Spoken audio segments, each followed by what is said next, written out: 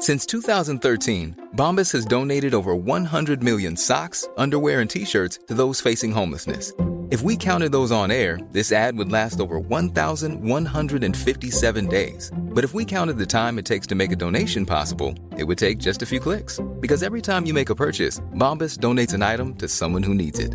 Go to bombas.com/ACAST and use code ACAST for 20% off your first purchase. That's bombas.com/ACAST, code ACAST. This is Paige, the co-host of Giggly Squad, and I want to tell you about a company that I've been loving, Olive & June.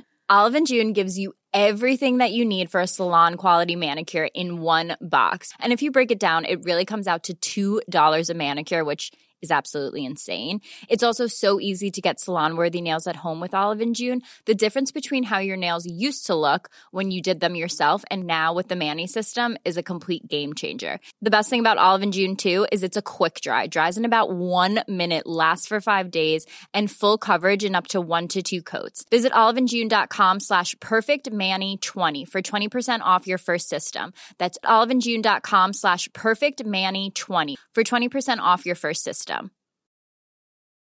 Imagine the softest sheets you've ever felt. Now imagine them getting even softer over time. That's what you'll feel with Boll & Branch's organic cotton sheets. In a recent customer survey, 96% replied that Boll & Branch sheets get softer with every wash. Start getting your best night's sleep in these sheets that get softer and softer for years to come. Try their sheets with a 30-night guarantee. Plus, get 15% off your first order at bollandbranch.com. Code BUTTERY. Exclusions apply. See site for details. Mom deserves the best, and there's no better place to shop for Mother's Day than Whole Foods Market. They're your destination for unbeatable savings, from premium gifts to show-stopping flowers and irresistible desserts. Start by saving 33% with Prime on all body care and candles. Then get a 15-stem bunch of tulips for just $9.99 each with Prime. Round out Mom's menu with festive rosé, irresistible berry chantilly cake, and more special treats. Come celebrate Mother's Day at Whole Foods Market.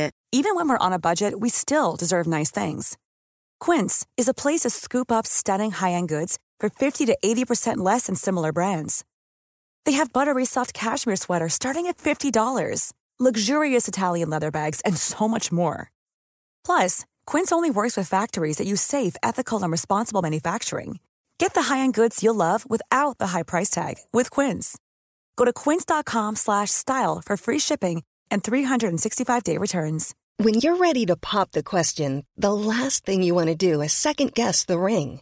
At BlueNile.com, you can design a one-of-a-kind ring with the ease and convenience of shopping online. Choose your diamond and setting. When you find the one, you'll get it delivered right to your door. Go to BlueNile.com and use promo code LISTEN to get $50 off your purchase of $500 or more. That's code LISTEN at BlueNile.com for $50 off your purchase. BlueNile.com, code LISTEN. The following is a presentation of the Force Center podcast feed.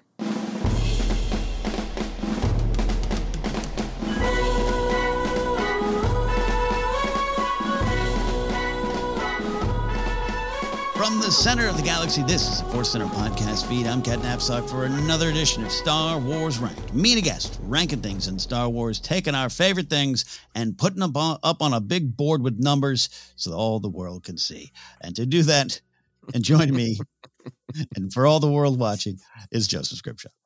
That was just a shockingly visual description of our podcast. I really liked it. Like we were on some Jumbotron screen and we've got this board. It's like, look, number 5 of best jackets is this, clearly, right? So visual. I envisioned us in a Vegas sports book, just throwing things up there, throwing up odds. And I like the idea of visual rank that, and then like models would come out with the best jacket, or kids would come out and reenact a scene.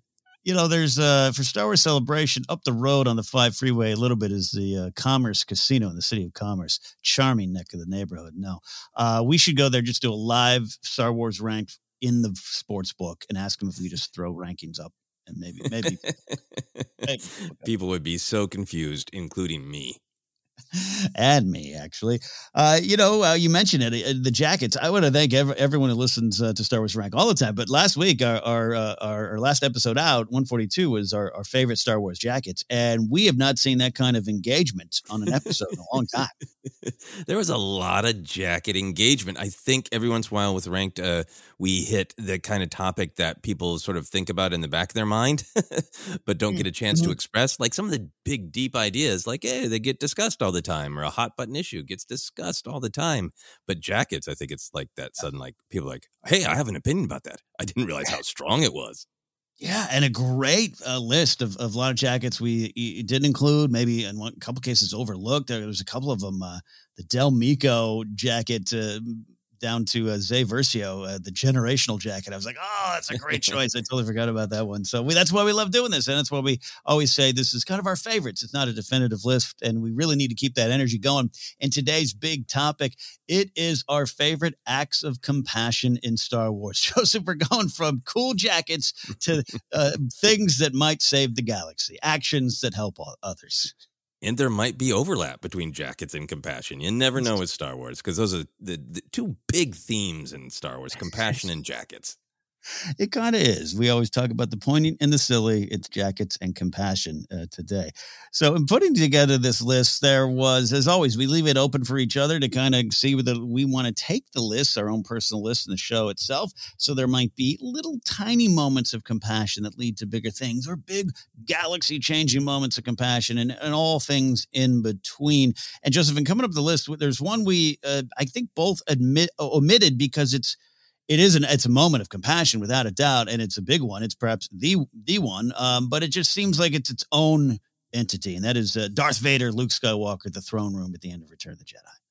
Yeah, that one's huge, and I feel like a lot of those kind of huge moments are, we've talked about a lot in a lot of different contexts. They absolutely deserve to be in the Hall of Fame of compassion. Yeah. I like the idea that there is some like a compassion museum, and there's a giant picture of Vader tossing Palpatine. Employee of the month when it comes to compassion, Vader tossing Palpatine down the shaft. But yeah, I think for myself, putting this list together, it felt like, okay, I could go for all of these like really big moments and try to create something that's like a little bit more of the moment. But I found myself gravitating towards the ones that are a mix of big and mix of small, and ones that just kind of speak to me or have been on my mind lately.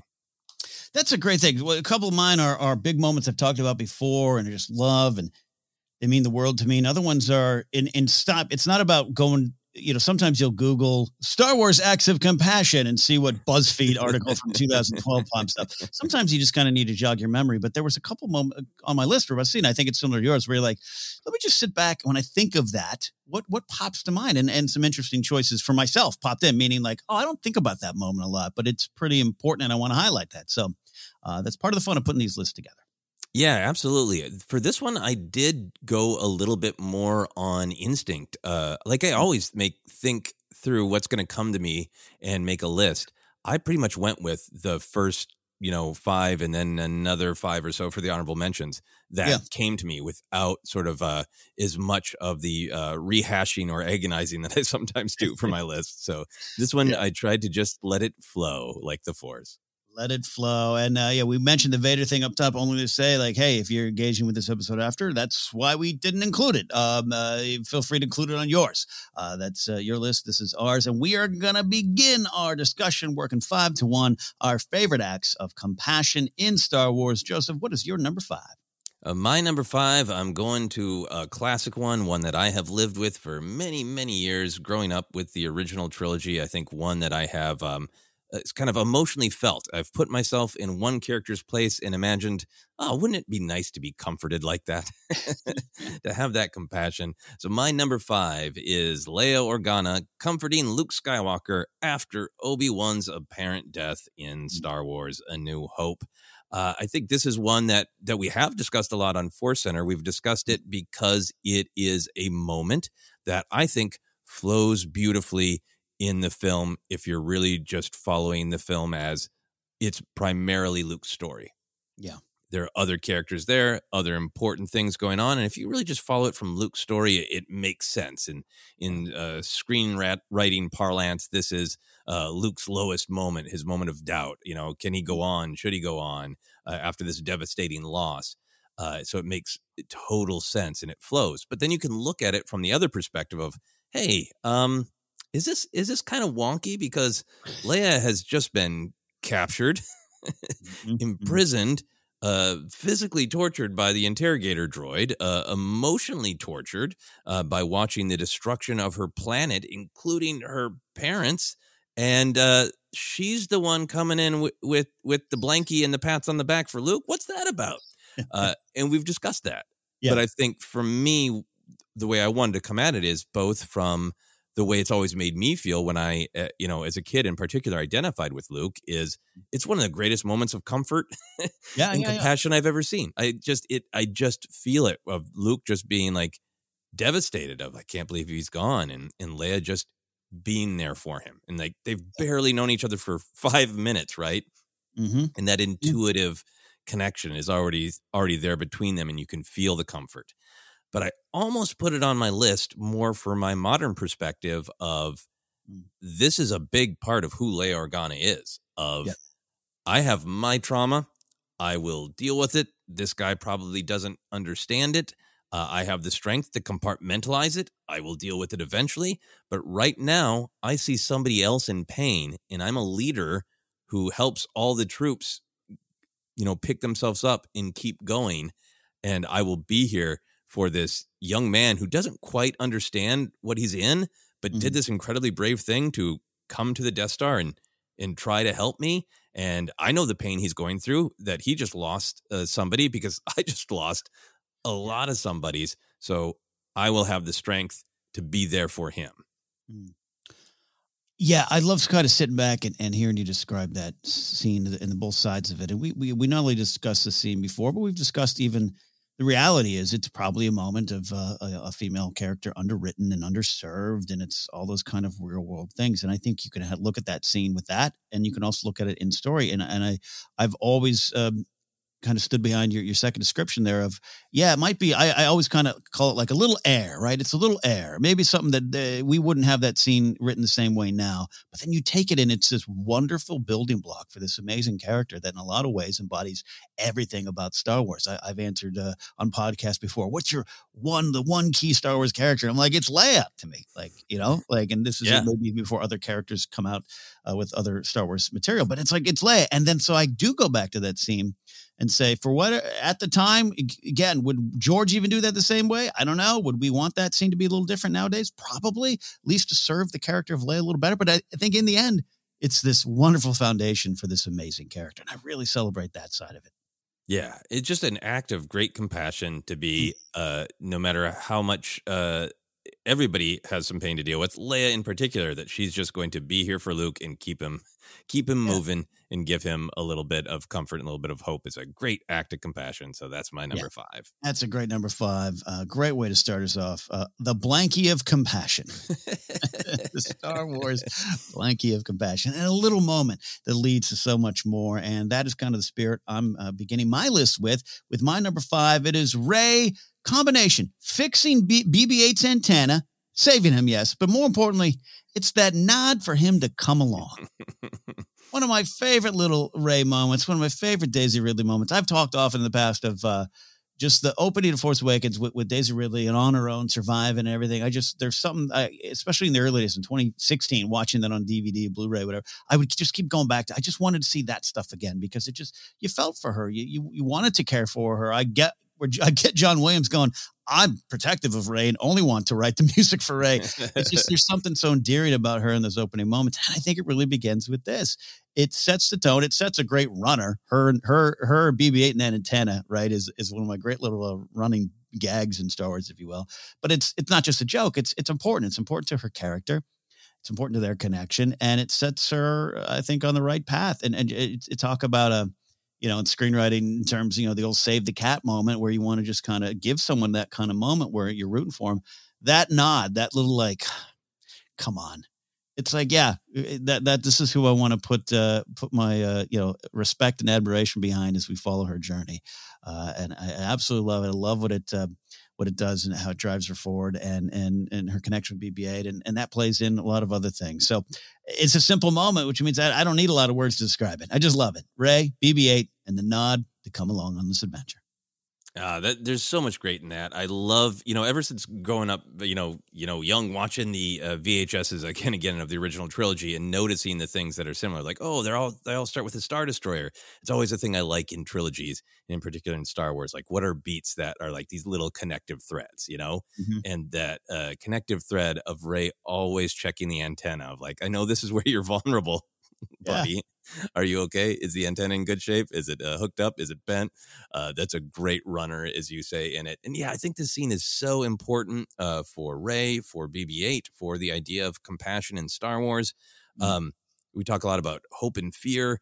And I think one way that fear manifests is cynicism, right? There's a lot of the bad guy characters or even the morally ambiguous characters in Star Wars who have this perspective of, look, everyone is out for themselves, so only suckers would make themselves vulnerable by caring for others, right? Mm-hmm. And Rey has every reason to have that outlook, to have that cynical, everybody is just out for number one, and the fact that one of the first things that she does when we meet her is rescue somebody she doesn't have to, and then kind of put on that sort of like, no, you just go. I rescued you, but it's mostly because I don't like Tito. You go take care of yourself. You're not my problem.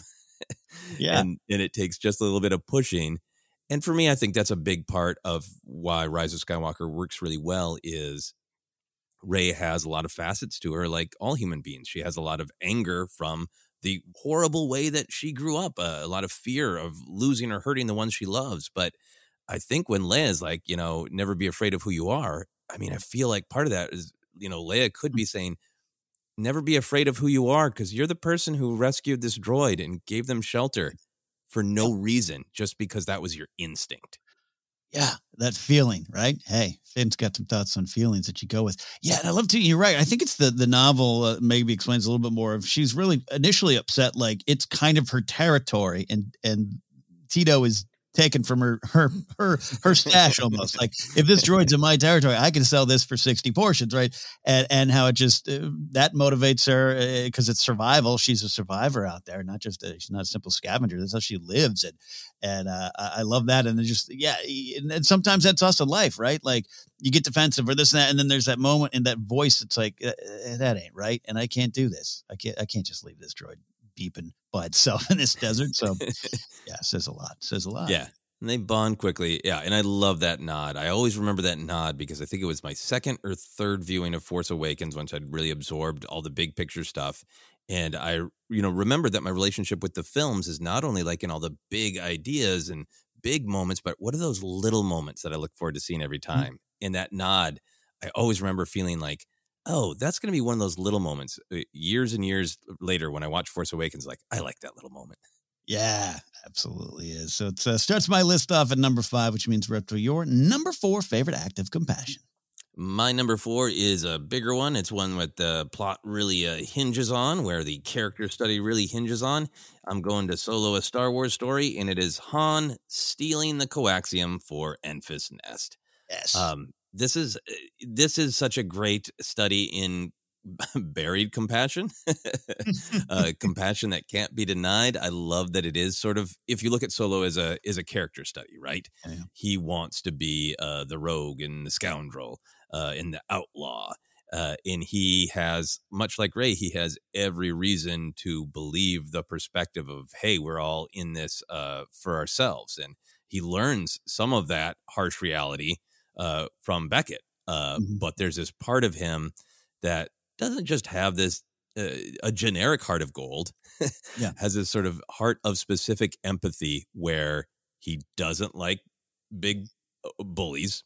Yeah, certainly doesn't like organizations like the Empire stepping on people, and he has such a huge soft spot for orphans, right? Yeah. So all those things coming together, and the contrast between his conversation with Kira, where he's, being like, I'm an outlaw. I'm not afraid of anything. We can go on the run from Crimson Dawn. I already flipped off the Empire. I can flip off Crimson Dawn too. No big deal. I'm a bad, bad man. And Kira's like, oh, no, you're not.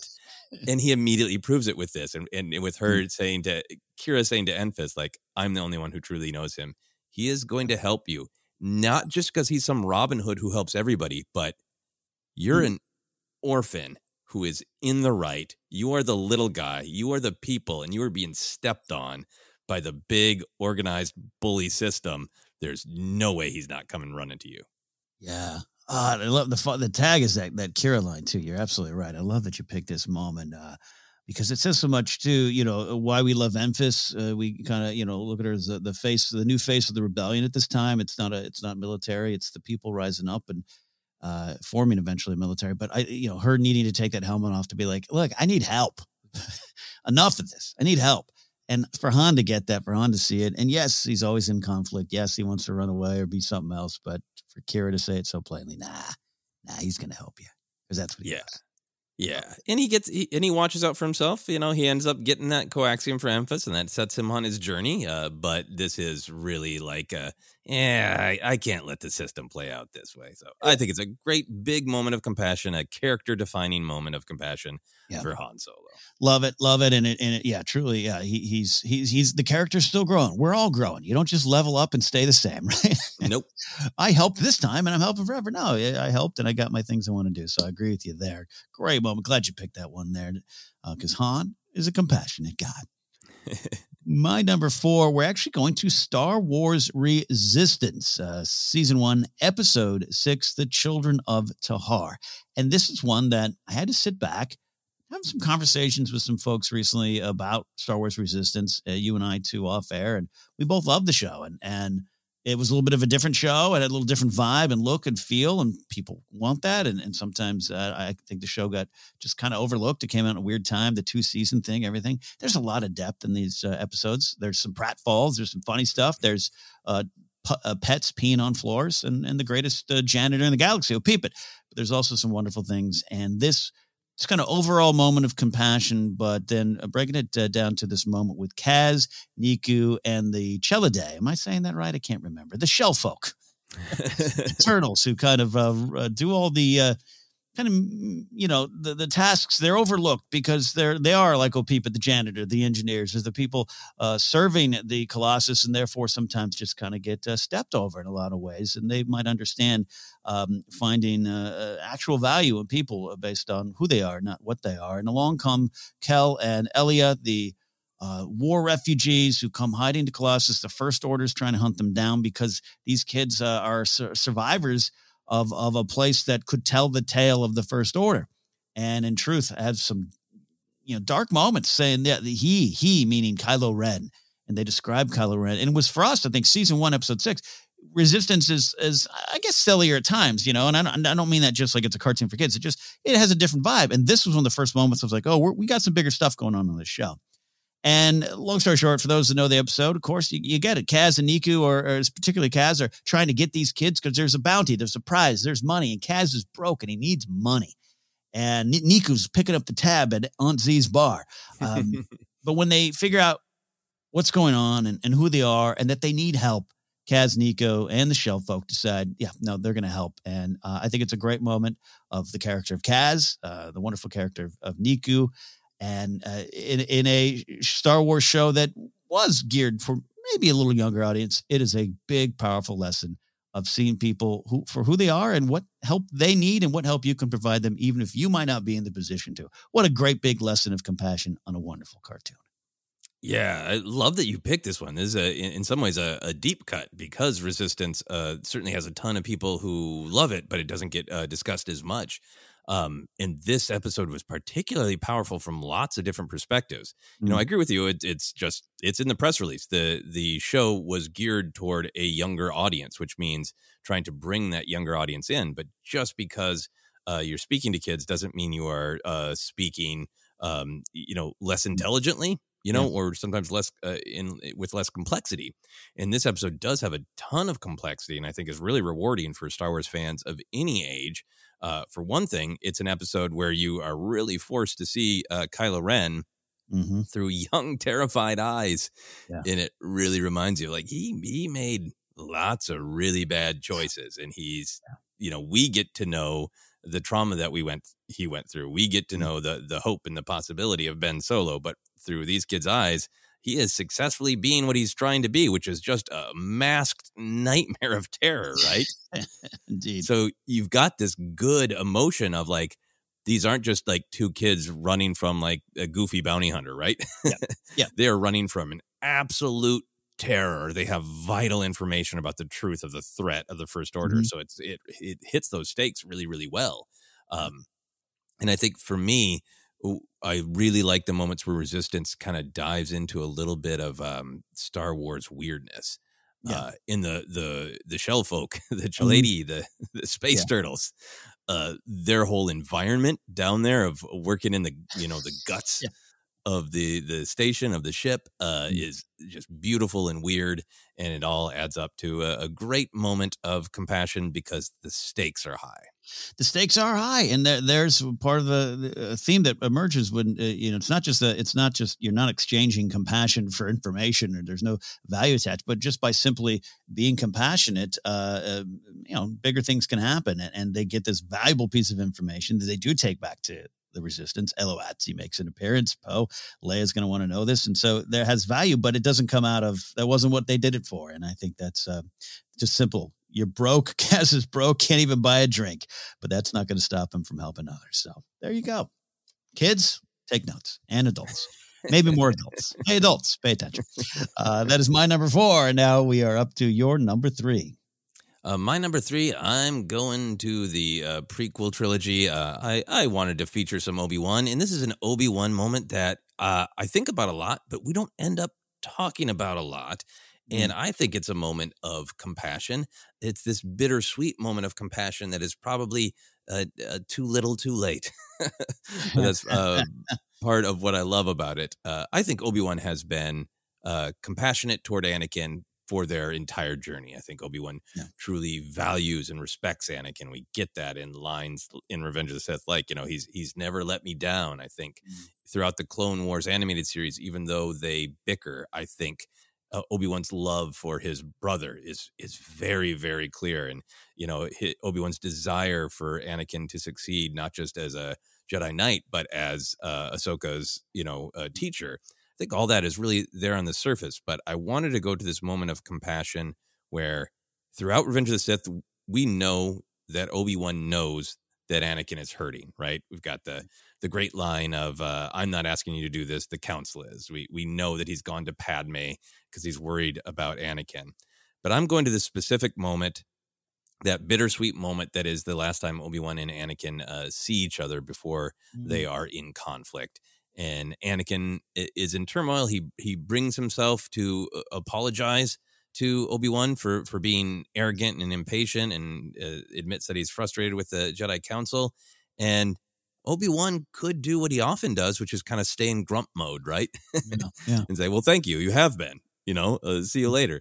But Obi-Wan is clearly in such a place of compassion. It's one of the times on the big screen that we get to see Obi-Wan really, really knowing what Anakin needs right now is understanding and support. The scene even begins with Anakin going like, you're going to need me on this mission to get Grievous. And Obi-Wan's like, I don't disagree with you. So already being supportive. But go into these lines of dialogue from Obi-Wan when Anakin apologizes. And there's just so much warmth glowing out of Obi-Wan's eyes. And he says, you are strong and wise, Anakin, and I'm very proud of you. I've trained you since you were a small boy. I have taught you everything I know, and you have become a far greater Jedi than I could ever hope to be. But be patient, Anakin. It will not be long before the Council makes you a Jedi Master. A little bit of business at the end there, but I think that just such a moment of utter tenderness and compassion. We've been talking a lot about like the moments that often make me teary or move me in Star Wars are when one character gives another character something they just desperately need. And I think Anakin is in such turmoil. He's been given great advice by everybody he speaks to, except for Palpatine. And I think partially what he needs is less advice and more emotion. Mm-hmm. And this is the moment where Obi-Wan just kind of gives Anakin what he needs to say, you are great. You have become a great Jedi. You're going to be an even greater Jedi. I know I sometimes have been grumpy and hard on you because I want the best for you, but you're great. I'm amazed by you. Congratulations. It's such a moment of compassion. It's so moving to me. And I think one of the greatest tragedy moments in Revenge of the Sith, and I think one of Hayden Christensen's greatest acting moments, is that smile that he has for a moment is Obi-Wan leaves, where he's just kind of like his emotional coffers are filled up, but he's so in such turmoil, it fades immediately. Like you can see his mind drift back to the dream about Padme, and all of that love that Obi-Wan just poured into him was received, valued, and then pushed out by all of his fears. Yeah. Fear being the poison, man, that rots that well. I love this moment. And I wondered too, as we record this, we are a few months out from Obi-Wan Kenobi, the series, and the greatest rematch in this century. And everyone's geared up for them to fight. But I also kind of want to see if moments like this factor into any conversations or thoughts they might be having. These actual moments of brotherhood and connection and compassion. And maybe this particular scene is what Obi-Wan can't leave behind. More than Mustafar, the fights, and I got to kill him or whatever. Maybe that's a big override, but I just this particular moment, I maybe I did this too late. Maybe I should have done this more. I don't know. I'd love to see this factor in some way because it's a great moment. Yeah, and I love how much it continues throughout the storytelling. That it ties into Clone Wars season 7 when Obi-Wan's trying to get to Ahsoka, and like Anakin needs a call. Yeah, like if I could, I'd throw a surprise party for him. Like he needs everybody to rally around him. The guy's having a hard time. Yeah. It's compassionate. And I'm so very curious about the show. I could absolutely be wrong. So I won't state it as a prediction. I'll state it as a hope. I really hope that the show is a bit of the an emotional rematch, every bit as much as a combat rematch of, I think that's a great story to be told, that Obi-Wan didn't stop Vader, but he also didn't save Anakin. And I feel like he's got to have a perspective of like one or the other, but not like this, not something in between. Yep. I agree. And it's nice for this moment you described for Obi-Wan, to get a little win, because I think sometimes he's treated unfairly, like you said, he's a Grum. He has his own points of view. Don't overlook Obi-Wan. He's got a heart of gold, man. He does have a heart of gold, and I think it comes glowing out in this moment. So that's my number 3. Speaking of hearts of gold, some are buried in Beskar. My number 3 moment is the Mandalorian saves the child, because that's all we knew him as then, or, Baby Yoda. The Mandalorian Season 1, Chapter 3, Deborah Chow's directorial debut in Star Wars, The Sin. And I'm going to the specific moment where Mando says, nuts to this. I'm grabbing my blasters and I'm going back in. There's a lot of already, 2 episodes in, and really 1 full episode, that wonderful Chapter 2, Rick Famuyiwa's episode. There's a connection there, but it's still a job, and he's breaking, and he has Mando has the great conversations, the tough questions for grief at the beginning of this episode. What are they going to do with him? I can't ask. That's against the code. All right. So we know, I think we're rooting. I think we're hoping. And I think, realistically and logically, you kind of know the show's going to go somewhere. No surprise to me, at least in this moment. It wasn't like he was going to leave him to die. That just doesn't seem right. Doesn't seem Star Wars. But it doesn't matter. Knowing or kind of thinking something's coming to me doesn't always take away the absolute joy and the absolute fist-pumping moment of victory. And the victory is a compassionate moment here. I'm going to throw off all that I know from my job, my training, the rules, maybe a little bit of my upbringing. But also I think it ties greatly into who he was as a foundling and what he knew of that certain sect that we're all still learning more about. And I just love, and love that moment. And from the first moment they touch fingers, at the beginning of Chapter 1, at the end of the episode, I should say, to this moment, you're rooting for it. And when it happens, it's a celebration of joy. It's a celebration of violence there between Mando and the Imperials. And then, of course, leads to his his at the time buddies, who had maybe forsaken him and said he'd lost the way, coming back and saying this is the way. So it leads to, again, much more, even though he wasn't asking for any of that moment. He just did something from his heart, and his heart was compassionate towards this little being that he already felt was changing his life, and he could not let that being be hurt, sent to an unknown future, and we're all rooting for it, and it happened. So that's my gut reaction moment. I love when Mando saves the child. That is a absolutely great one. I think there are just so many great emotional beats in it. The way it is all built around the plane with the control knob is the thing that just humanizes the child. The fact that it isn't that Mando dropped him off with some scientists. He dropped him off with some Imperials, right? Yeah. And the client gives off a vibe. Yeah, it's not the best. And that shot of the child being pulled away in the pram and just kind of looking at him as he goes. It's there's so many moments, right? It is. I think it is something where if the episode paused halfway through and there's like a poll, will Mando rescue him? I think 100% of people would say yes. Yeah. But sometimes the power is the thing that you want to happen, feel must happen, that you're screaming at the screen to happen. Mm-hmm. That thing happening, and it happening in a satisfying way is what's so powerful. I've also always loved that episode is called The Sin and invites you to think about, like, well, what is the sin? Is it absolutely breaking the bounty hunter code? Is it risking the exposure of the Mandalorians, which does actually end up in lots of them being wiped out? Or is it the absolute moral sin of everybody is trying to tell Mando that creature is not a being who needs empathy or compassion. It's a target and a payday. It's a job. And that's really what it comes down to, of Mando is trying so hard, I think, to see it the way everybody's telling him to. And at the end of the day, he can't. Yeah. That's a living, breathing being. And I think all the great photography, the great angles in the way everything plays out in his memories, I think it's going to continue to go forward in the storytelling where they're now reunited. It's clear that Din considers Grogu a Mandalorian. They're a clan of two with their own emblem. What is that clan going to believe in? What does it mean for Din to be a Mandalorian?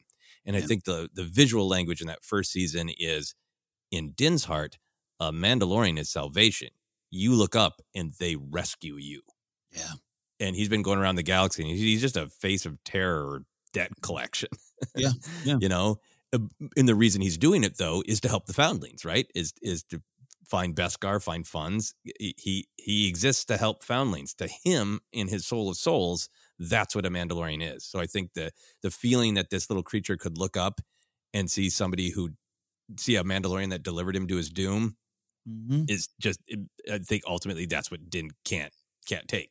That's not what a Mandalorian is to him. A Mandalorian is salvation. Yeah. Mando has salvation, and just, I can't let that happen. I can't let that happen. That's that gut feeling that's driving a lot of these moments. Yeah. Compassion comes from the heart, comes from the gut. But that still means you got to make the sacrifice. You still got to do that action, even if it costs everything. And at that point, Mando probably thought, this cost me everything, but I'd do it again. It cost him a lot. It did. That's my number 3 moment, which means we're up to your number 2 favorite act of compassion in Star Wars. Well, look, there's a lot of compassion in The Mandalorian, so we're staying there. My mind went to this. There are many, many Grogu moments that I thought about, or Grogu-related moments, but I'm going to the Frog Lady and Frog Husband babysitting Grogu. We're talking about some of these big Titanic acts of, saving someone from certain death and all these kind of things as acts of compassion. I know that the whole journey with the Frog Lady was controversial, which I really, really understand. And to this day, if there's somebody who goes like, that hits Grogu eating the eggs as a joke hits too close to home, and I don't enjoy it. I hear that. I respect that. I totally get it. Not trying to change anyone's mind if that's how they feel. But for me, what I really liked is there was this episode where Grogu is young, much like real toddlers, kind of hungry, eating anything that he can get his hands on when the adults aren't looking, right? And it pays off in this beautiful way where this kind frog lady who would have every reason to say to Din, like, hey, look, that was a pretty bumpy ride you and your child gave me. I paid you, for your space lift, your space delivery service, and I almost died 7 ways, and didn't make it to where I needed to go. And now you're coming to my front door going, can you babysit this? And it would be totally reasonable to slam the door shut. And instead, not only do Frog Lady and husband say, sure, we'll watch after the little tyke, there's that great scene where they're really teaching Grogu to see, like, you have to take a wider view. This is not food. This is another baby like you. And I think it funnels through into moments of growth that we see later for Grogu. Yeah. And for me, it's a great moment of compassion. It's one of the just kind of like fun, kind scenes like that are like the weirdness of Star Wars, where if you just described it, you'd be like, well, that's a bonkers scene. How's that going to make me emotional? Two giant frog people babysit a Muppet and teach them about the value of life. Oh, thanks for the after school special, right? It's so wild and weird, but you just feel every emotion of it. Yeah. A lot of compassion, and a different kind of compassion, maybe in some of the other moments here with blasters and coaxium and everything. This is truly this wonderful couple, there's parents and all these kind of things, and a Bryce Dallas Howard moment too, right? Mm-hmm. We love her stuff. She gets so much emotion out of these scenes, and I think it's so sweet too. There's something to it there. Again, yes, bigger discussion erupted around the episode prior to that, but I think to have all that eruption, understandable, and we were there for those conversations too. Jennifer had a great perspective on that scene, on those scenes as well. But to answer all that with this moment of compassion, I thought, played well for me, and I'm with you on that. Yeah, and I think I would have more issues with it if it felt like a one-off joke, but it is, I think, very much about Grogu learning, and it pays off in this episode for me in this great moment of compassion, babysitting Grogu and teaching him a bigger, better perspective. Absolutely. Maybe one day he'll draw upon that. He'll when he can talk, and he's like, Frog Lady taught me everything. Love that there. From that sweet, small, loving moment, we're going to an epic fight, a duel that ends in death, but a great moment of compassion is found within it. My number 2 is Obi-Wan holding Maul in his arms as he dies in Star Wars Rebels Season 3, the Twin Sons episode. I guess we'll say again, yes, we have talked about this moment a lot. We did Force Center scene by scene. You can go back and listen to that episode. This has personally it was one of my favorite moments, and it's just become a moment I love more and more. I even have my mini Funko Pop set up still, and Maul and Kenobi are squared off in a fight. I now have it as a screensaver on my phone. I thought you were going to say that they're posed, so mini Legos are holding, mini Lego Kenobi is holding mini Lego Maul, which I might set up now. If I could get them to do that, I would, but I instead only have the fight right before it. And I've said too, it's like immediately, I love the moment then, back in the day when it popped up. And I think I've gone back to this moment a lot to learn from and to kind of reanalyze and see what it means to my life now. And I love when Star Wars does that, but highlighting just a simple moment. We know what the fight's about, change versus not change and all those kind of things, all the wonderful themes there. It's the end of this long feud. Maul full of vengeance, and we know now a little bit even more of Maul's story. Part of the hole in his soul comes to the fact of, I had Force skills, I had Force powers, and those Jedi didn't find me. Instead, I was, essentially sold into service of Palpatine by my mother, so to speak. And I became this blunt weapon of evil and vengeance, and it fueled me. Then I'm cut in 2, and I have to crawl out of that, become a spider for a while, and I've just become this monster. And all of it going back to this thing of, why not me? Why wasn't I picked by the Jedi for this wonderful life they all have? And I think sometimes, I'm not saying I'm rooting for Maul, but I think you can identify with that origin story there in a little ways, which makes him, I think, a compelling villain. But all that to say that ends as probably it should. Maul got what he deserves. I'll just say it. I struggle to say it. Said it.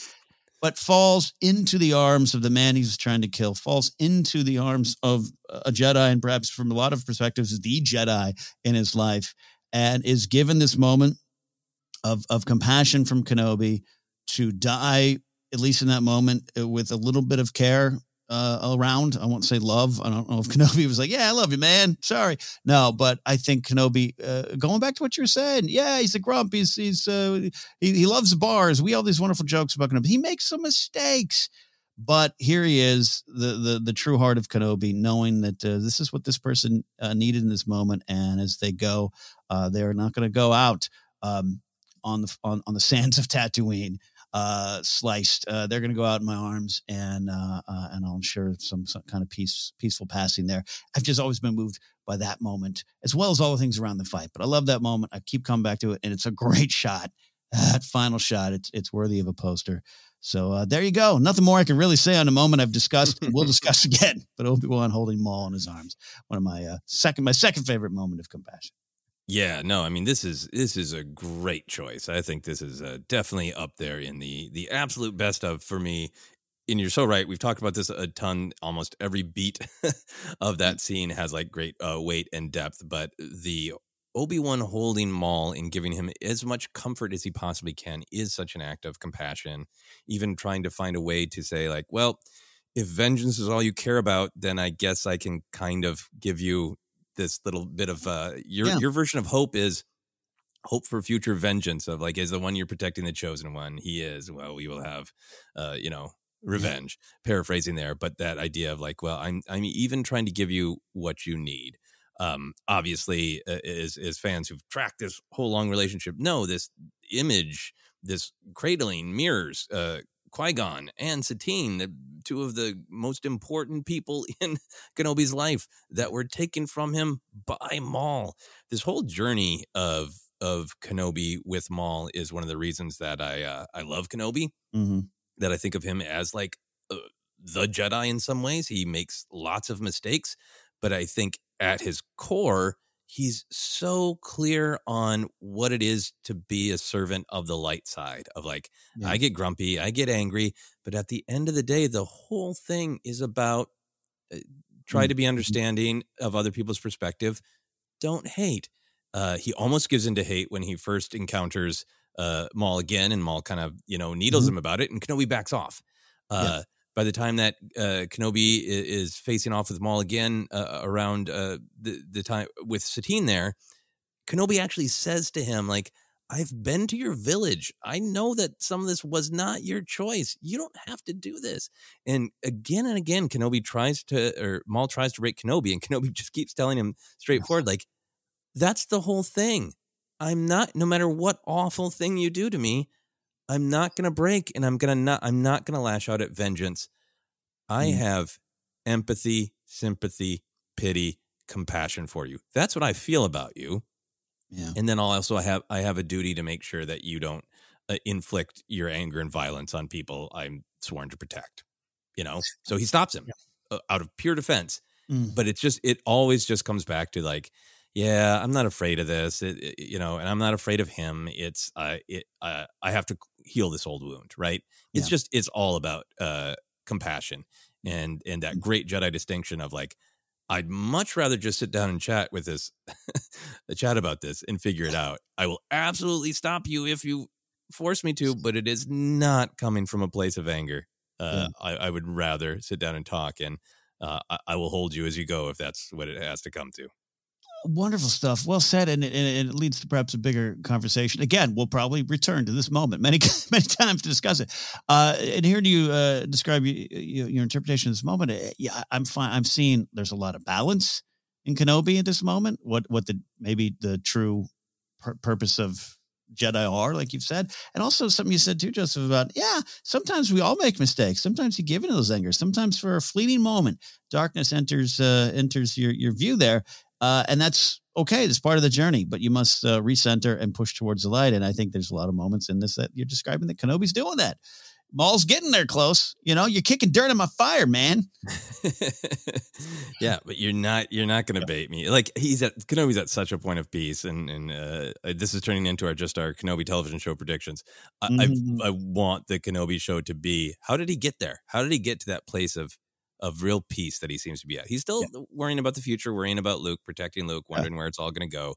But for himself, he's like, I'm real centered. And And you're not going to get a rise out of me because there's no rise to be had. Just compassion.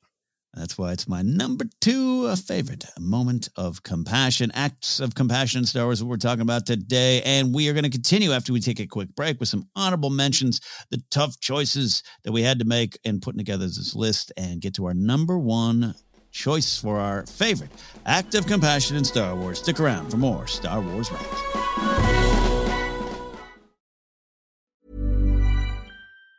If you thought the only way to get a more defined jawline with natural-looking results was through surgery, think again. Juvederm Volux XC is a non-surgical injectable gel filler that improves moderate to severe loss of jawline definition and can help you achieve natural-looking results with little downtime. Even better, this improved definition lasts up to 1 year with optimal treatment. No maintenance required. Improve jawline definition for a smooth, sculpted look with Juvederm Volux XC. For important safety information and to find a licensed specialist, visit Juvederm.com. That's Juvederm.com. Not for people with severe allergic reactions, allergies to lidocaine, or the proteins used in Juvederm. Common side effects include injection site redness, swelling, pain, tenderness, firmness, lumps, bumps, bruising, discoloration, or itching. There's a risk of unintentional injection into a blood vessel, which can cause vision abnormalities, blindness, stroke, temporary scabs, or scarring. Talk to a licensed specialist to find out if it's right for you.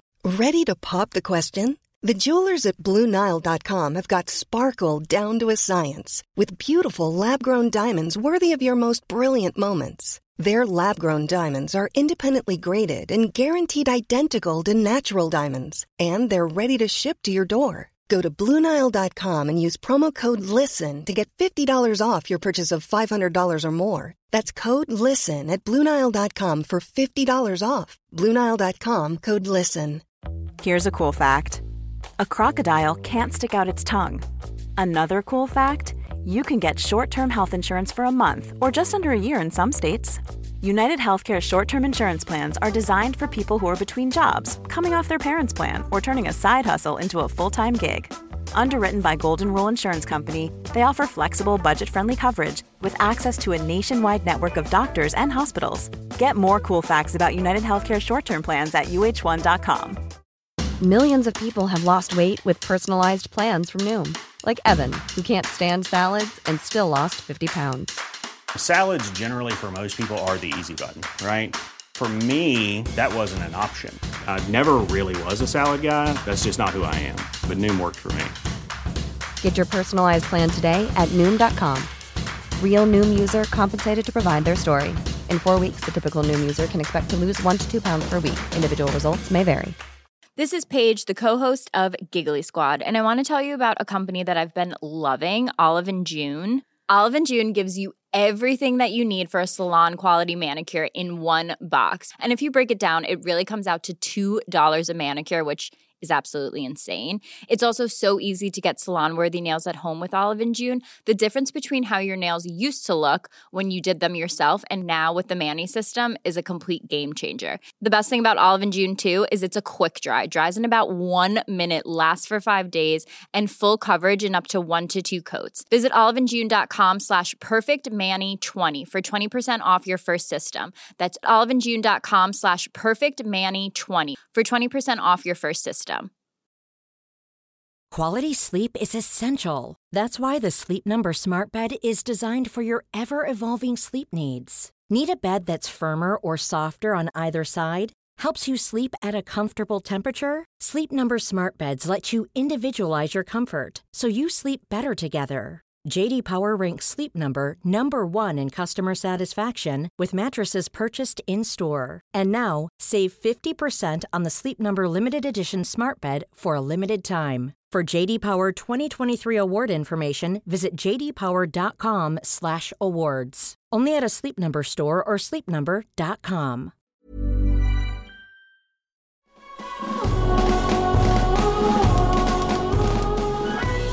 Welcome back to Star Wars Ranked, episode 143 in an ongoing series, ranking things in Star Wars down to the little moments of compassion in the sand and the big moments up in space and all the things in between. We have reached our number 1 spot, but as always, we're going to take a look at some honorable mentions.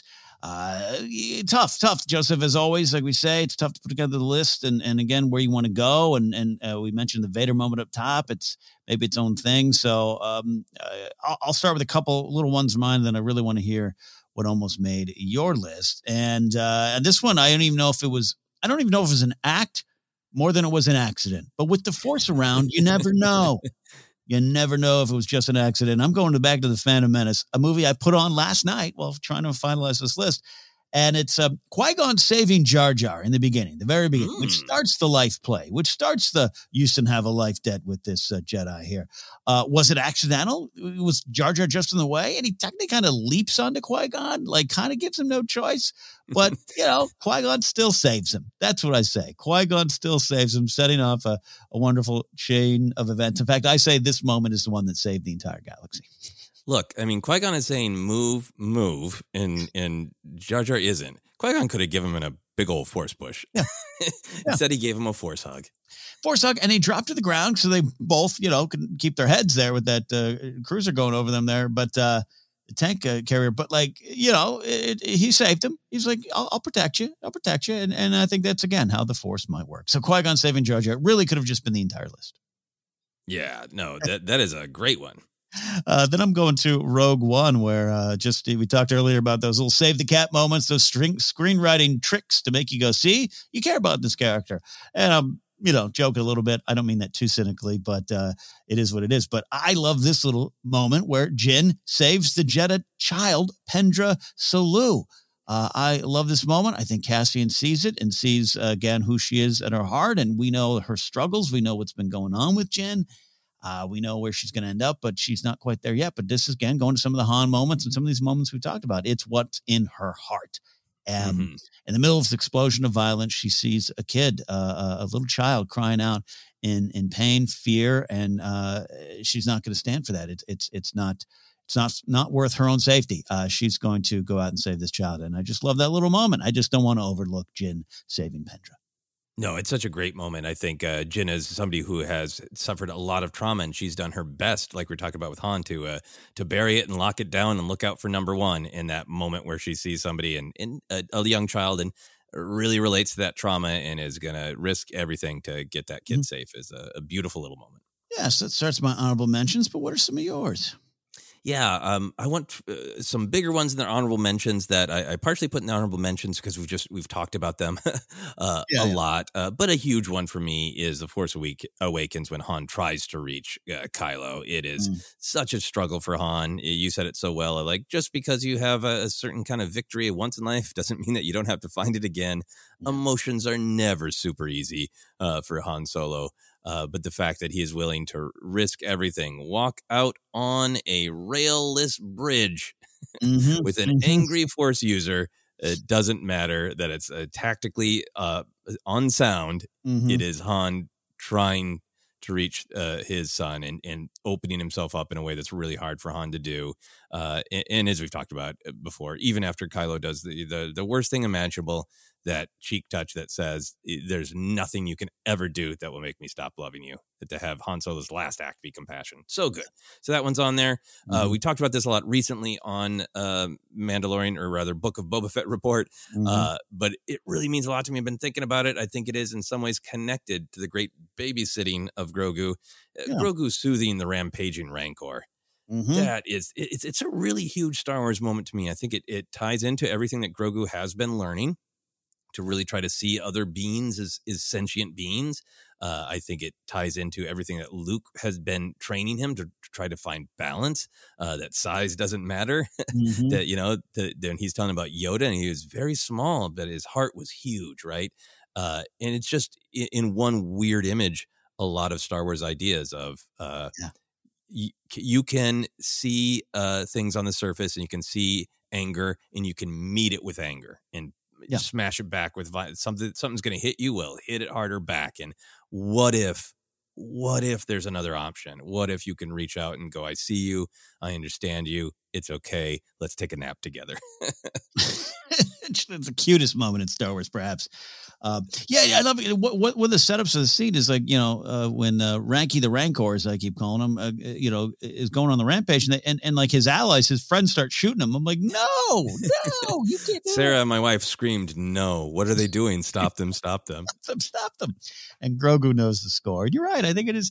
I think it goes back to the Frog Lady moment and her husband. I think it goes to Luke lifting all the frogs. Part of the community. Your powers can be used for more than just your own needs there. Yeah, I think it all tracks and leads to perhaps the greatest moment in Star Wars, a nap with the Rancor.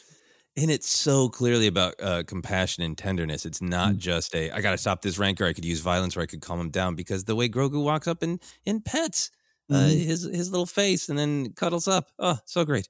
Yeah. We were joking at the top that there's connections between all Star Wars themes, including jackets and compassion. A moment I wanted to throw in there as well is not only has Poe said that Finn can keep his jacket because he looks good on it, after Finn then gets that jacket cut up by vicious attacks from Kylo Ren while Finn is unconscious, Poe stitches up the jacket. It's a deleted scene where we learn that, but you can see the stitches right there when he's giving him the jacket. Love that moment. Great ones. I know you got some more here. I'll throw out some of mine. This going back to Han, I think, I was trying to, love Han and there's so much compassion in his heart, and trying to figure out one of the moments that just jumped out to me. And I think it has, it's a chain reaction moment where, it's Han running back for Lando and L3 after L3 is shot there on Kessel. And we know that Chewie has a reaction to that and decides maybe, hey, I'm invested in this Han guy. And it's in the heat of the moment, and it's really a matter of, it's your own safety, the mission safety, so many stakes around you, but you're going to go back. You're going to go back for a friend. And this is the constant war with Han that I love. I love about his character. I love he learns and makes mistakes, 2 steps forward, 1 step back. That's very real. And so this one just, again, comes from the gut. There's no plan with Han. He'll figure it out. He's going to go run back for his new buddy and the droid he just lost that he has a connection with. So I love that little moment. Yeah, and it's so powerful that Chewie sees that, and Chewie's like, that's who that guy is. Yeah. All right, I'll stick with him. He needs my guidance. He needs my help. Another one is, this one was when I was kind of just sitting back and maybe what are the moments? What are the characters? Actually, and I think you probably put together a list the same way of like, what are the characters that just kind of you feel might have the most compassion swirling around their hearts? Which doesn't mean if a character's not on our list that we don't think they have compassion. But I went to, you're going to go to Leia. And I went to a moment in Leia, Princess of Alderaan, Claudia Gray's wonderful book, still one of my favorite Star Wars books. And is the first big moment where young Leia is on Wobani and can't, it wants to save these refugees. Things aren't good there. The oppression of the Empire is being felt, but it's still, they're under the rule of the Empire. And here she is, this royalty from Alderaan, just learning the ropes. And she can't get the crew out. She kind of gets in trouble. And she comes up with this idea to hire Wobani refugees as crew, about 100 of them, as much as she can fit on the Tantive V4, to get them off planet. Now, it does have some, there's some ramifications. Her mother and father can't really explain what's fully going on. It might have, Breha gets a little mad at Leia, like, hey, you kind of messed up your father's negotiations to get all the refugees off to safety. And so there's some bigger lessons there for Leia as well. But I think, again, it goes to this core, this young princess, well-to-do, affluent, a good life ahead of her if she just wants to put her head down on Alderaan, and we know the fate of that planet, of course, not good, but Leia, no one knows that. It's not good. Leia doesn't know, but I love that Ramus Antilles kind of puts it in her head too, of just, it's important to help, and important to help these people and use your position when you can. So it's a great moment of empathy and compassion, and one of the first big ones in Leia's life. Yeah, and I love that it's a mission for Leia of like, I'm helping people. That's what I do. So I'm not going to be here and not help people. Yeah, probably she's like, you know what? And if I need to put a blanket on someone, I will. And the final one for me, I'll kick it back to you. I was looking at Phantom Menace. I was trying to find moments in there, and I stumbled on the Qui-Gon Jar Jar one to start my list off here in honorable mentions. But there's some great ones with Anakin. Including, I'll race in the pod race for you, Qui-Gon, Space Wizard. Yeah, I want to do that because, Mom, you say we need to help people, right? That's a big moment. It's a big moment. But I was watching it, and then what sets that all up is a sandstorm is coming, and Anakin looks at his friends like, you got shelter? Well, we're going to get back to our ship. You're not going to make it in time. Come back. I'm going to give you shelter from the storm. Come back home. And Qui-Gon, Padme, and Jar Jar are given a safe haven in this storm by this kid. And it is, to me, one of the big first moments of compassion. The novel has that great moment with Anakin and the injured Tusken. On the movie, not a lot of people are super familiar with that. If you ever read Terry Brooks's Phantom Menace novelization, I think it's a great book, and that's one of my favorite moments in it. So that's in the heart of Anakin, and I think this kind of shows that in the movie in a small way. Absolutely. I think Shmi has taught Anakin well, and he is just full of compassion. There's so many little moments, but that one's probably just the most, hey, your stranger's in trouble and I can help, so come on. Yeah, and watch it again. I think it's one of Jake Lloyd's finest moments because he's kind of like, we all have those friends who's like, well, you don't have, nonsense. Come stay with me this weekend. You don't need to go to a hotel. Like, it's just like, he's just like, I'll get the bill. Don't worry about it. Don't worry about it. Because this is what I do. I help you. And it's great energy in that scene. I love it. Did you have a bad breakup? I got a couch. Come on, Suzanne. You moving Saturday? I'll be there with boxes and pizza. Don't worry about it. Don't worry about it. So I love that. A couple other honorable moments for you, sir. Yes. A big one for me is Finn going to Starkiller Base for Rey. That has some implications too, and it's realized that he doesn't quite have a plan. Yeah. But the utter compassion of we've made this connection, and you saw me for me, and I see you for you, and that matters, and you shouldn't be just grabbed away. You're as important as anybody else, and that moment where Chewie roars the truth, so Rey knows that Finn came back for her. Beautiful moment of compassion, and sets up a lot of their journey through the rest of the trilogy. I went with a deep cut of the in the novels as well, and that is the revelation in E.K. Johnston's Padme books that Padme is deeply, deeply affected by seeing the situation on Tatooine, that there is still slavery, that the Republic is not in a position to extend its reach and do anything about it, that the Jedi aren't intervening, and Padme's like, well, no. Yeah. And the idea that Padme sends Sabe to Tatooine to try to free Shmi, that reads as very true to me, to that character of I'm going to use what power I have to try to make a difference in this situation. It's a great moment of compassion. Love it. That's a great choice. And final one for me, this is justice for somebody who doesn't always get brought up when you're talking about things like compassion. I'm going to Lando Calrissian. A lot of this list we've talked about people who you would think would have just the, hey, I'm in it for me. Maybe even a spouse. I'm in it for me. Lando Calrissian is often blamed for not chasing Vader away from Cloud City, not warning Han and Leia right away. He's looking out for number one. He's trying to keep the city safe. And then he realizes, this deal's getting worse all the time. So what does he do? He rescues Leia. He rescues Chewie. He rescues 3PO. And he warns the citizens of Cloud City. He did not have to do any of those things, right? He could have just rescued Leia and Chewie and said, and as a condition, you're getting me out of here. And he could have been like, bye, suckers. See you around, Lobot. And I know there's some more stuff in the comics I've been reading about this, of his connection to Cloud City and Lobot. That stuff's all great. But even just looking at Empire Strikes Back, the fact that Lando, I got my own problems, Calrissian, took that time to say, the Empire's coming. It's no good. I care about everybody here. Get out while you can. I love it. The trustworthy scoundrel, man. Yeah, absolutely. And we always go back to the great Billy D. Williams at Star Wars Celebration going, hey, back off Lando, man. He's a survivor. He had to do what he needed to do, but he's got a good heart. Yeah. Did anybody die? Did anybody die?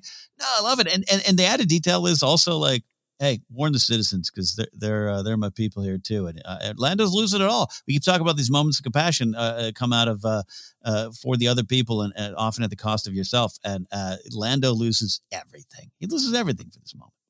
He absolutely does. He loses everything to tell Wilro Hood to grab his Camtono. Grab it and run. Great honorable mentions. Man, we could have done a show just on those, but we have reached our number one choices here. Our favorite acts of compassion in Star Wars. I'll go with my number one, so Joseph can close the show with his number one. And my number one is going to Return of the Jedi. No secret here. One of my favorite moments. It is Princess Leia Organa. She is knocked off her speeder bike. She's knocked unconscious. A spear is jabbed in her side, and she wakes up to find a teddy bear looking at her, a lower life form. Stop that. And Leia gathers herself and sees Wicket as a potential ally. Again, not for some exchange, not for, I'll help you, you help me. Just in that moment, sees him as something else, sees the fear in his eyes over any sounds he hears, sees his, how's she getting his attention? She can give him food, which is the way to my heart. I'll be your ally. You give me a snack. And it starts at simple, and it's Ewoks, it's Return of the Jedi. But you and I have discussed this moment before, and how it is, in many ways, it's the core of the rebellion. And how this key Star Wars statement on everyone has value versus the Empire that shows up at this planet and is just setting up shop, kicking these teddy bears all around the planet and not thinking anything of them. And here comes Leia to see it in a different way. And it's, to me, an alliance earned out of respect and humbleness and compassion, and a move not unlike her mother, breaking with history and generations of unresolved issues. That's saying it nicely, with the Gungans and the Naboo, and her mother humbling herself, asking for forgiveness and asking for help. And I think in this moment, Leia isn't seeing, again, you get me out of here, I'll get you out of here. It's like asking for help because I need help. And I think that leads to so many great things. It is my favorite little moment. It is the snack that changed the galaxy. And I love Leia for it. And it's my number one moment. I think that is an absolutely great choice. I think a big part of, compassion is seeing value in other people, respecting who they are, their knowledge. And I think that's a big part of it. Like right away with this, when this happens and when she starts to make a connection with this jittery little guy, they work together to get out of trouble with the biker. And then Leia thinks she knows the way to go, and Wicket going, no, it's actually this way. Right. Yeah. And her just respecting that. And that leads to so many great things. They take down an empire with those little marketing ploys, as they were called in '83, right? And to this day. To this day, indeed. And yeah, my relationship with Ewoks has been like, loved them because I was 7, and then, oh, that's right, they're stupid, right? I heard they're stupid. Someone told me they're stupid, so I'm going to say they're stupid. And then, you and I start working with Jennifer Landa, whose love of the Ewoks knows no bounds. And then I start to see it all in a different light. And this scene grew in importance for me over the years. And so I celebrate it now as well. So I love those Ewoks. Long and great Ewok journey. Indeed. That is my number one choice. But that means we've reached your number one choice. Joseph, what is your favorite act of compassion in Star Wars? Right now, my favorite act of compassion, I'm going to Rise of Skywalker, and it is Rey's journey to discover who she really is. She's got a lot of people telling her who she is. She has fear about who she is, but we keep seeing these actions, these choices that she makes that I think reveals who she has made the choice to be. This ties back to that great moment that was early in your list of rescuing BB-8. I'm going to Rey heals the Vexus. Yeah. There are so many great moments early on where you see like, wow, Rey has been training with Jedi Master Leia Organa. Amazing. She has really powered up, right? That great shot of her floating and trying to connect. She is still after what she's wanted since the beginning, which is more connection, more belonging and understanding and family, and the fear of hurting or losing the family she has. It's these great points of tension where she could give in to the fear and the anxiety and the malevolent voices whispering that she doesn't have a choice, that she's born into the darkness, right? But we keep seeing these moments where she chooses compassion. It has some connections even to the Grogu and Rancor moment, right? Or even Obi-Wan facing Maul, and just imagining the idea of having a lot of power, right? But and you can use it lots of different ways, and you are faced by something that on its face looks like, I just got to defend myself, you know? Everything from the horror of Maul to the slavering jaws of the Rancor to a giant angry serpent that you have disturbed, right? And you're just talking about Palpatine, right? Okay, yeah, no. Yeah, we aren't even getting to the old rotten Gramps yet. But like a serpent, right? I mean, I think it's powerful that it is this image of evil, this image of terror, and this moment of compassion that Rey takes a beat to try to figure out if there's a larger story that she's not seeing, realizes that the thing is in pain and tries compassion first and heals the Vexus. And as we've talked about, other people have pointed out that there's that fun line of her kind of explaining to BB-8 what she has done, and that a great jokey line about you had done the same thing, and he kind of reads as a joke, like, ha ha ha, droids don't have the Force. Yeah. And then we see BB-8 clearly learning from that, giving the energy to Dio, and everything about Dio is compassion, right? Yeah. Everything is about this poor little guy has been maltreated, and the Rey's line to him, it's okay, you're with us now. Yeah. That it's so powerful to see all these moments, but in particular, really Rey using her power to heal the Vexus, to literally give some of her energy to another creature. It's one of the great things I love about Rise of Skywalker. Rey is going through this understandable trauma, this understandable earned anger from her life, questioning herself constantly of like, what kind of person am I? And all the while showing us, the audience, exactly who she is. Yeah. And you want to be like, Rey, did you see what you just did? Yeah. That's who you are. And that's one of the things that I love about it. And she comes to that eventually, but we, the audience, are being given the information all the time of this is who she is. Yeah, never be afraid of who you are, but also we have everything we need right here, right? I mean, Leia's saying all this stuff to her, and sometimes that's it. It's in your nature, and there's so much buried on top of it that you can't see it, but it is what you keep doing. Yeah, and I love. Yeah, it is a moment, and we're making jokes about Palpatine, but it sets it up for that, and the challenge is: will she break? Will she give into that hate? Will she give into that fear and anger, and leading to all that suffering? Star Wars keys, but all wrapped up in this wonderfully designed, very scary. I'm not a fan of snakes or serpents myself. I might be in Poe or Finn's shoes, bringing up a blaster or a flashlight. I'm glad there's someone like Rey to see the other side. And it does have ramifications. We keep joking. A lot of this leads to world galaxy changing stuff. BB-8 doesn't do the same thing to give a little bit of his life force to Dio. We don't know the way to Exegol. There you go. There you go. Yep. It matters, and it's just all by itself, just a great moment, a great visualization of space fantasy compassion. You're roaring at me, and I should be frightened, but I see that you're in pain, so I'm going to reach out and help ease your pain. That's compassion.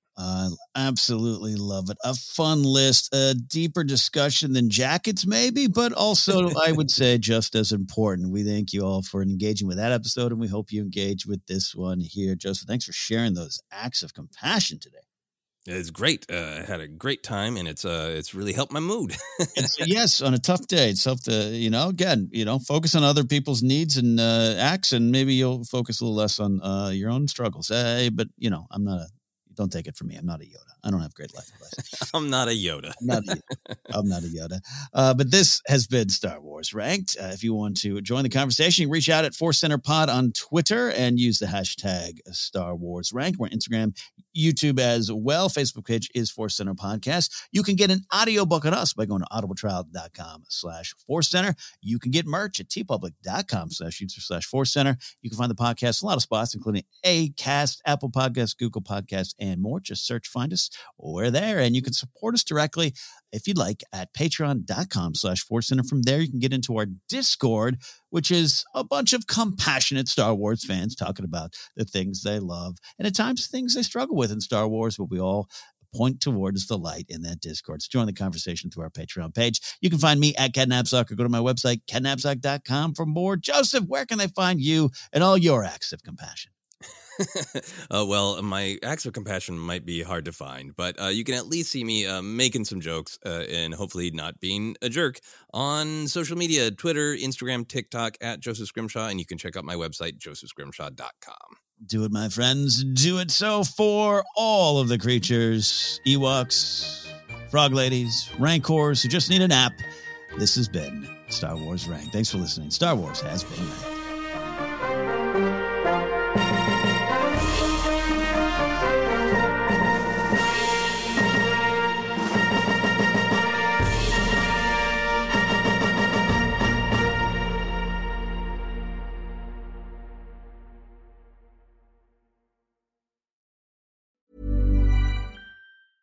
Mom deserves the best, and there's no better place to shop for Mother's Day than Whole Foods Market. They're your destination for unbeatable savings, from premium gifts to show-stopping flowers and irresistible desserts. Start by saving 33% with Prime on all body care and candles. Then get a 15-stem bunch of tulips for just $9.99 each with Prime. Round out Mom's menu with festive rosé, irresistible berry chantilly cake, and more special treats. Come celebrate Mother's Day at Whole Foods Market. Hi, I'm Daniel, founder of Pretty Litter. Cats and cat owners deserve better than any old-fashioned litter. That's why I teamed up with scientists and veterinarians to create Pretty Litter. Its innovative crystal formula has superior odor control and weighs up to 80% less than clay litter. Pretty Litter even monitors health by changing colors to help detect early signs of potential illness. It's the world's smartest kitty litter. Go to prettylitter.com and use code ACAST for 20% off your first order and a free cat toy. Terms and conditions apply. See site for details. Mom deserves the best, and there's no better place to shop for Mother's Day than Whole Foods Market. They're your destination for unbeatable savings, from premium gifts to show-stopping flowers and irresistible desserts. Start by saving 33% with Prime on all body care and candles. Then get a 15-stem bunch of tulips for just $9.99 each with Prime. Round out Mom's menu with festive rosé, irresistible berry chantilly cake, and more special treats. Come celebrate Mother's Day at Whole Foods Market. Even when we're on a budget, we still deserve nice things. Quince is a place to scoop up stunning high-end goods for 50 to 80% less than similar brands. They have buttery soft cashmere sweaters starting at $50, luxurious Italian leather bags, and so much more. Plus, Quince only works with factories that use safe, ethical, and responsible manufacturing. Get the high-end goods you'll love without the high price tag with Quince. Go to quince.com/style for free shipping and 365-day returns.